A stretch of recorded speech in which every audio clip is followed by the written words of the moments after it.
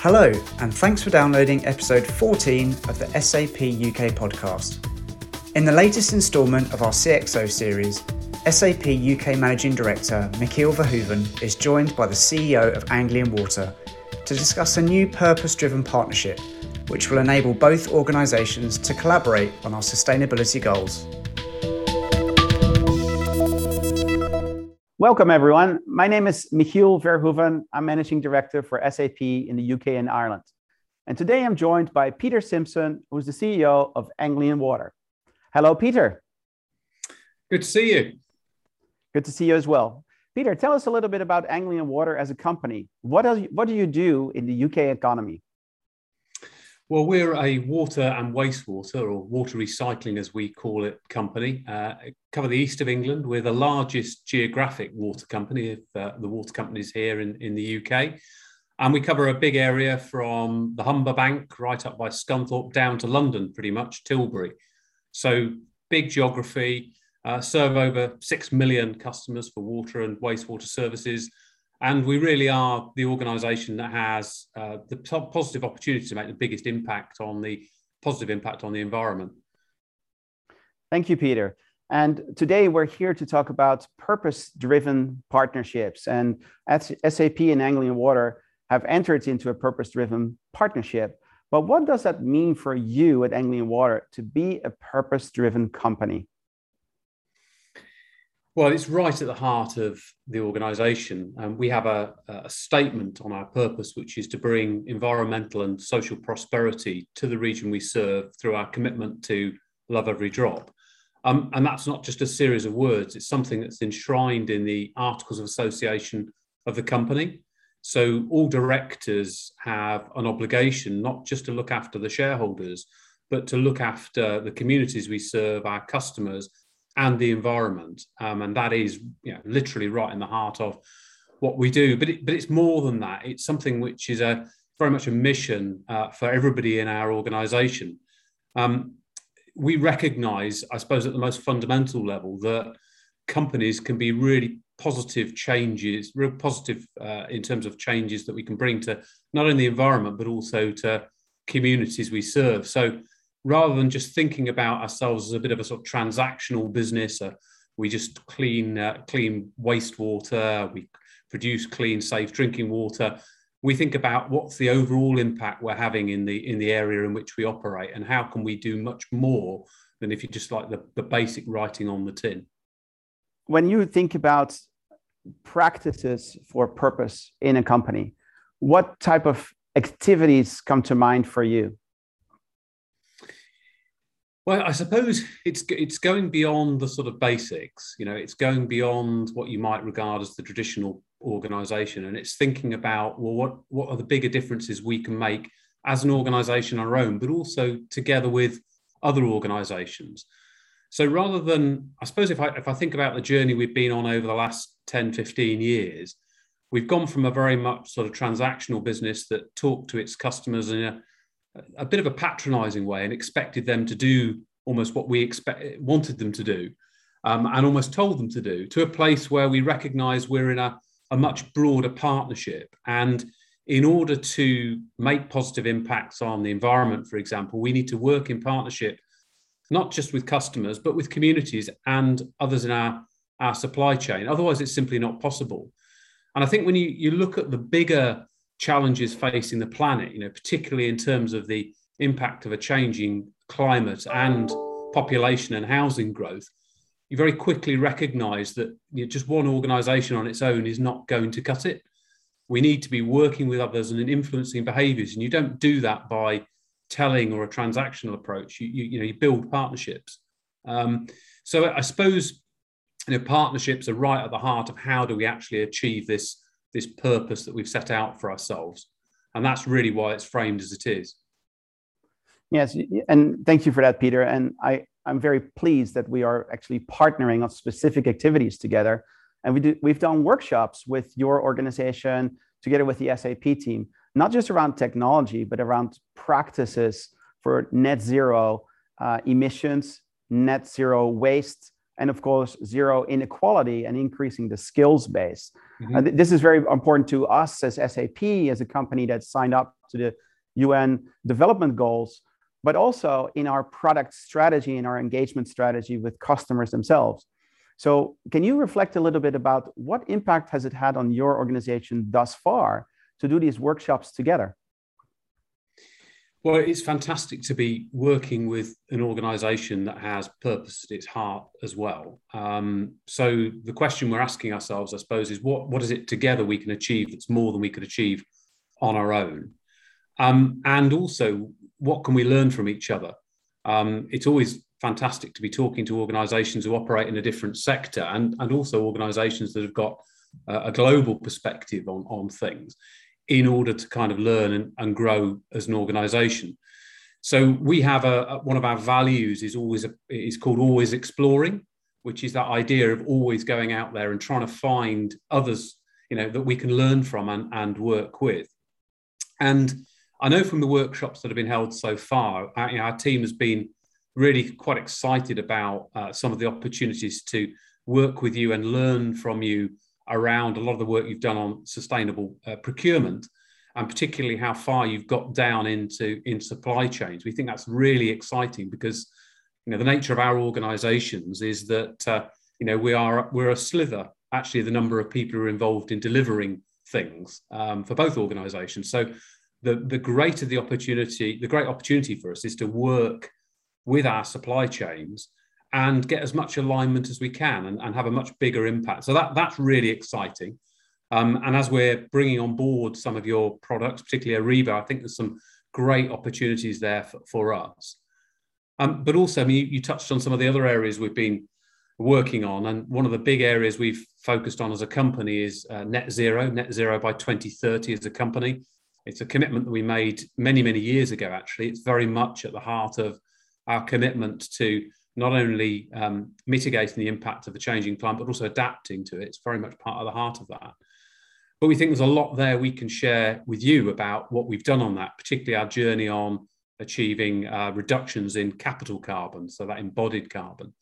And because that has actually come as a result of working incredibly closely with our capital supply chain partners, where we've had long-term relationships which have, I suppose, enabled us to work together on some really big objectives around that. So, and it's a similar story. You talked about equality, social mobility, inclusion.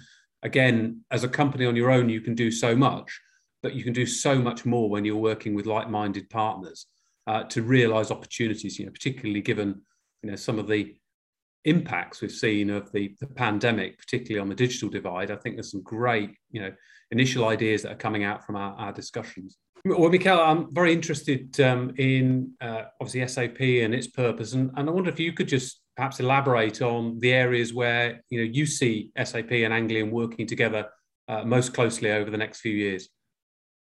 The first goal is really about zero emissions, zero waste, which comes about through our product and technology strategy, very much in terms of developing technology that allows you to track your carbon footprint through the supply chain, from categorizing suppliers to aggregating and disintegrating materials throughout the supply chain until it ends up in a customer product or a service.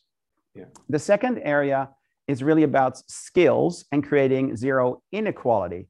D&I is paramount and super important in the SAP values and in our actions and the way that we operate, but we want to expand that to our ecosystem partners and our customers and work together to expand on the ecosystem. There's a tremendous opportunity for young people to enter the technology sector and to expand on digital skills, not just for young people, but also for older generation. Yeah. And then the third area is really about social procurement and giving back in such a way to society that we promote enterprises that have purpose at the core of what they do, rather than first profit. So we have launched a program called 5 by 25, which is really 5% of our procurement spend going to social enterprises in the UK by the year 25. Now, we procure mostly people, by the way, so I'm talking about physical goods, direct goods and indirect goods. But this is an important program led by our Chief Procurement Officer here, and it's resonating really well because it also builds local community, not just in London, but in the greater part of the UK. Absolutely, and it's exciting because in some of these areas, we've been doing similar things for quite a few years, but typically with the those long-term partners we've had delivering our capital program. So we're typically investing £500 to £600 million every year building things, be they trunk mains, sewers, treatment works, whatever. And by joining together, our purpose right at the outset, that's enabled us to plan and think and innovate differently and collaborate much more closely than ever before. And were it not for those relationships, we wouldn't have seen a 61% reduction in our capital carbon since we set out on that mission back in 2010. And were it not for those relationships, we wouldn't have built the combined approach that we've had to bringing on board apprentices and targeting particular areas of the country where, in our region in particular, right in the heart of our region, we've got a place called Wisbech, which is suffering some really big challenges, social challenges. And by targeting our recruitment efforts together, not just Anglian, but with our partners, and developing programs with the local colleges there, all of a sudden, we've been able to shift the dial. You can tangibly see the youth unemployment dial shifting as a result of what we've been doing just in that particular area with those sort of opportunities. But it's all come because of this way of working together over a long time. So what's exciting for me, I suppose, is saying, well, it's odd maybe that we haven't had this relationship from an IT or an IS side before, and it's really exciting that opportunity now presents itself with SAP. And Peter, thank you for sponsoring that relationship with us throughout your organization. But let's also be real, right? About our past hasn't always been without blame in terms of SAP just being a vendor to you and not really being a partner, right? So we are absolutely committed to transitioning from that, old image of a technology vendor to that of truly a partnership that cares about your impact with your consumers and your constituents in the larger economy. So thank you for giving us that opportunity.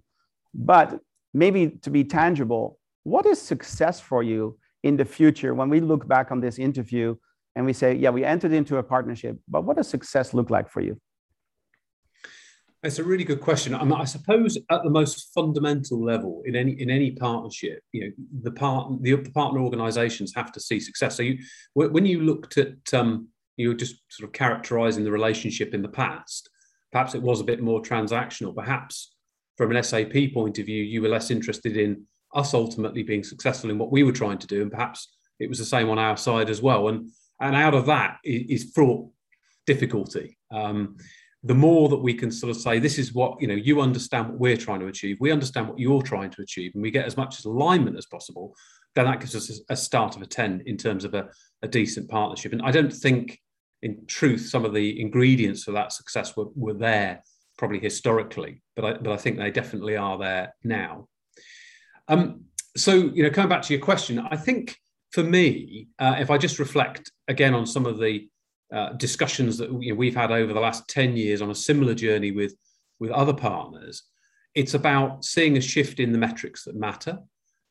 So we track all of our key metrics and we publish them in our annual report in a very exhaustive way. So there's absolute transparency about what we're trying to do, how we're trying to do it, and how we measure ourselves. And that those measurements are, solid. They're not just Peter decides a number. They're really solid and audited, and they stand up to scrutiny. But also to have some of those real positive project examples that we can use, that projects that have really made a difference to people's lives or the environment in which we operate. And ideally, I think really good for us would look like those projects have come out of the energy of our teams getting together. And I'd like to think that you and I don't know what they are now. And it'll be their innovation and their collaboration which is going to generate some of these. And then we look back and we say, look, here we are. X has moved to Y%. And how has it done it? Well, here we are. Here's 2 or 3 examples of projects which have made that sort of difference, and they've come out of this working together. Because I've seen that approach work incredibly well, as I say, with some of these longer standing partnerships that we've had with particularly our civil engineering partners. And so I know the model works. When you engage the enthusiasm of our employees and their desire actually to work for purpose-driven organizations and do make a difference, it's incredibly powerful. Thank you so much, Peter. That's a fantastic answer. And I echo the need for tangible, measurable results, balanced by a culture that has changed through projects that we engage on. That in SAP world, I keep saying the buzz is back, right? There has to be some level of energy between us as partners and for our employees to feel that the technology that we infusing is realizing tangible outcomes and culture shift in your organization, not just for Anglian Water, but for the constituencies you work with. So Peter, I understand that Anglian is also doing a lot of work when it comes to carbon footprint reduction, but then through the launch of green and sustainability bonds. Can you explain what you're aiming to do here and what the benefit is to investors? Well, I think the first thing is to recognize that when we talk about launch on a purpose, as we've done as organizations, there are many, many benefits. And one of the benefits that we've realized as a company is our commitment to, for example, net zero has enabled us to realize much better value financing. So we borrow a lot of money to fund the investment programs that we make as an organization. But when we took a lot of the work that we were doing on our drive to net zero, and we said, well, how can we tie these things together? Increasingly, financial markets are interested not just in percentages on amounts of money, but they're actually interested in how the money is being used. So what's the purpose of the lending? So when we put bonds into the market, people who are investing in those bonds are interested not just in the percentages they get back above a bank rate, but they're also interested in the purpose of the money, the impact it's going to have. So it's become, certainly in the last 15 years, there's been an enormous shift. And there is genuinely a wall of, it's often called green finance. I think it's broader than that now, but out there of money which is trying to do good. For us as a company, we were the first European utility to launch a green bond. I did that back in 2017. I think we've raised nearly £900 million worth of green bonds now. And most recently, we launched a £300 million sustainability-linked bond, which was tied directly to our carbon reductions on the journey to net zero by 2030, with incentives, lower interest rates on the money for being on the right glide path, and also penalties if we're not. And particularly at a midway point in 2025, there's an interest rate penalty if we're not actually on that trajectory, and likewise at 2030. So, real incentives for doing the right thing, I think. And I think those organisations who've got a purpose and they're driving in this particular way and really have sustainability at the heart, who are not realising the opportunities of getting better value finance are missing a bit of a trick, actually. Are there any closing comments you have for other customers or partners that you say, look, this is what you need to think about when you engage in a partnership about sustainability? I think being very, very clear with the organisations you're dealing with that they genuinely mean it. And it's not just some sort of wash over the top, some sort of greenwash or social wash over the top. Because to be honest, a lot of organisations talk the talk. There isn't anybody who doesn't sort of talk about ESG now. It's even talked about in bond market presentations that we have now in a way it wasn't before. But that's quite different to coming to organisations who have truly committed. So you have to first of all be very clear about the partners you're taking on and make sure you've got the right partners. Because if you haven't, then frankly it's not going to work right at the outset.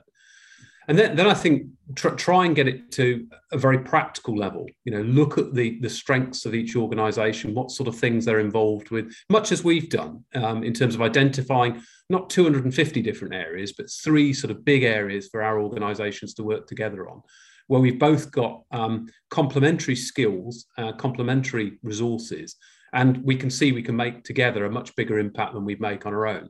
So I think that's the other one, that sort of audit of, well, okay, what are you bringing to the party, and where are the synergies between those things, and where can we be most complementary to each other, and start making a difference rather than trying to categorize 150 or 250 different things you can do. Start making a difference with a few things. And then you get the sort of flywheel effect, success builds success, and you get momentum going. And, in a couple of years' time, you think, blimey, look at all the stuff we've achieved. Probably if you'd said all of those things right at day one, it wouldn't necessarily have turned out that way. But as you get the momentum going, it certainly does deliver. I agree, Peter. I think the clarity of expectations and goals up front. Second, the clarity of focus of 3 areas that we pick. In our case, we pick the decarbonization footprint, the social enterprise procurement, and the skills tracks.